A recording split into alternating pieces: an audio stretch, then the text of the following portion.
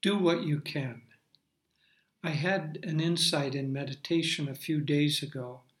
I'm sure that these flashes must come to you also when your mind is calm and open.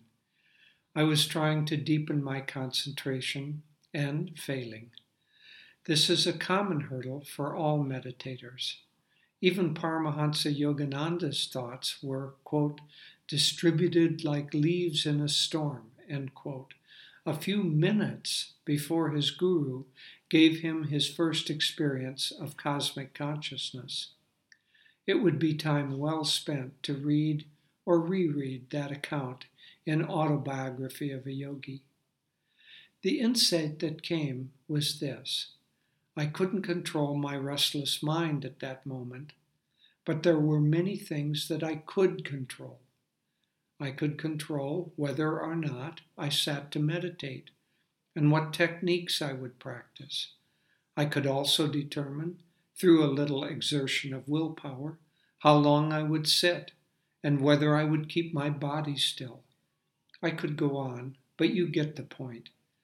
When the goal is difficult or subtle and beyond your control, don't give up.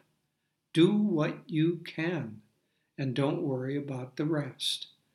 A journey of 1,000 miles is made up of millions of small steps. Take the steps that are within your capacity, always stretching yourself a little so that you don't get complacent. We are in Delhi now, and this weekend we're launching a 3-day course, Living the Gita. With the help of a great support team, we've been preparing for nearly a year.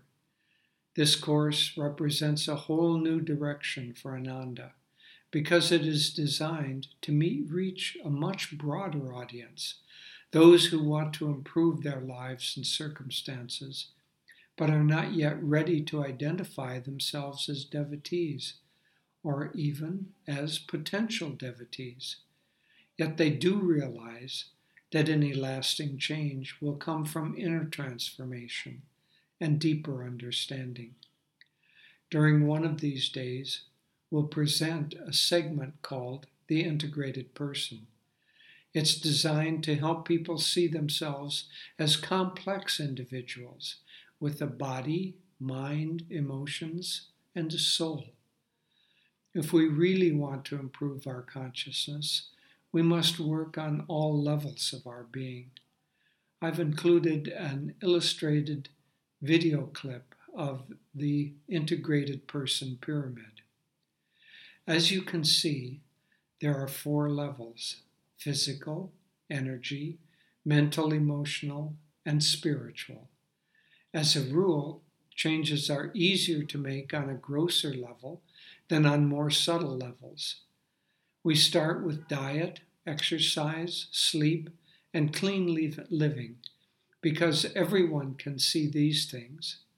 Energy, mind, emotions, and soul are subtler and generally require techniques that bridge us from the obvious to the more subtle.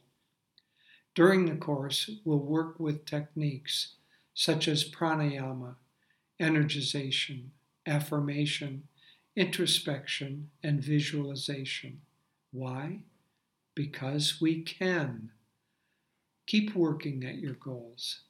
There are divine pearls of love and joy hidden deep within each of us. Yes, we must keep diving, but don't expect to reach the depths on your first dive or even on your 1,000th. If we keep doing what we can with commitment and sincerity, we will all reach God's boundless bliss. Enjoy, Nayaswami Jyotish.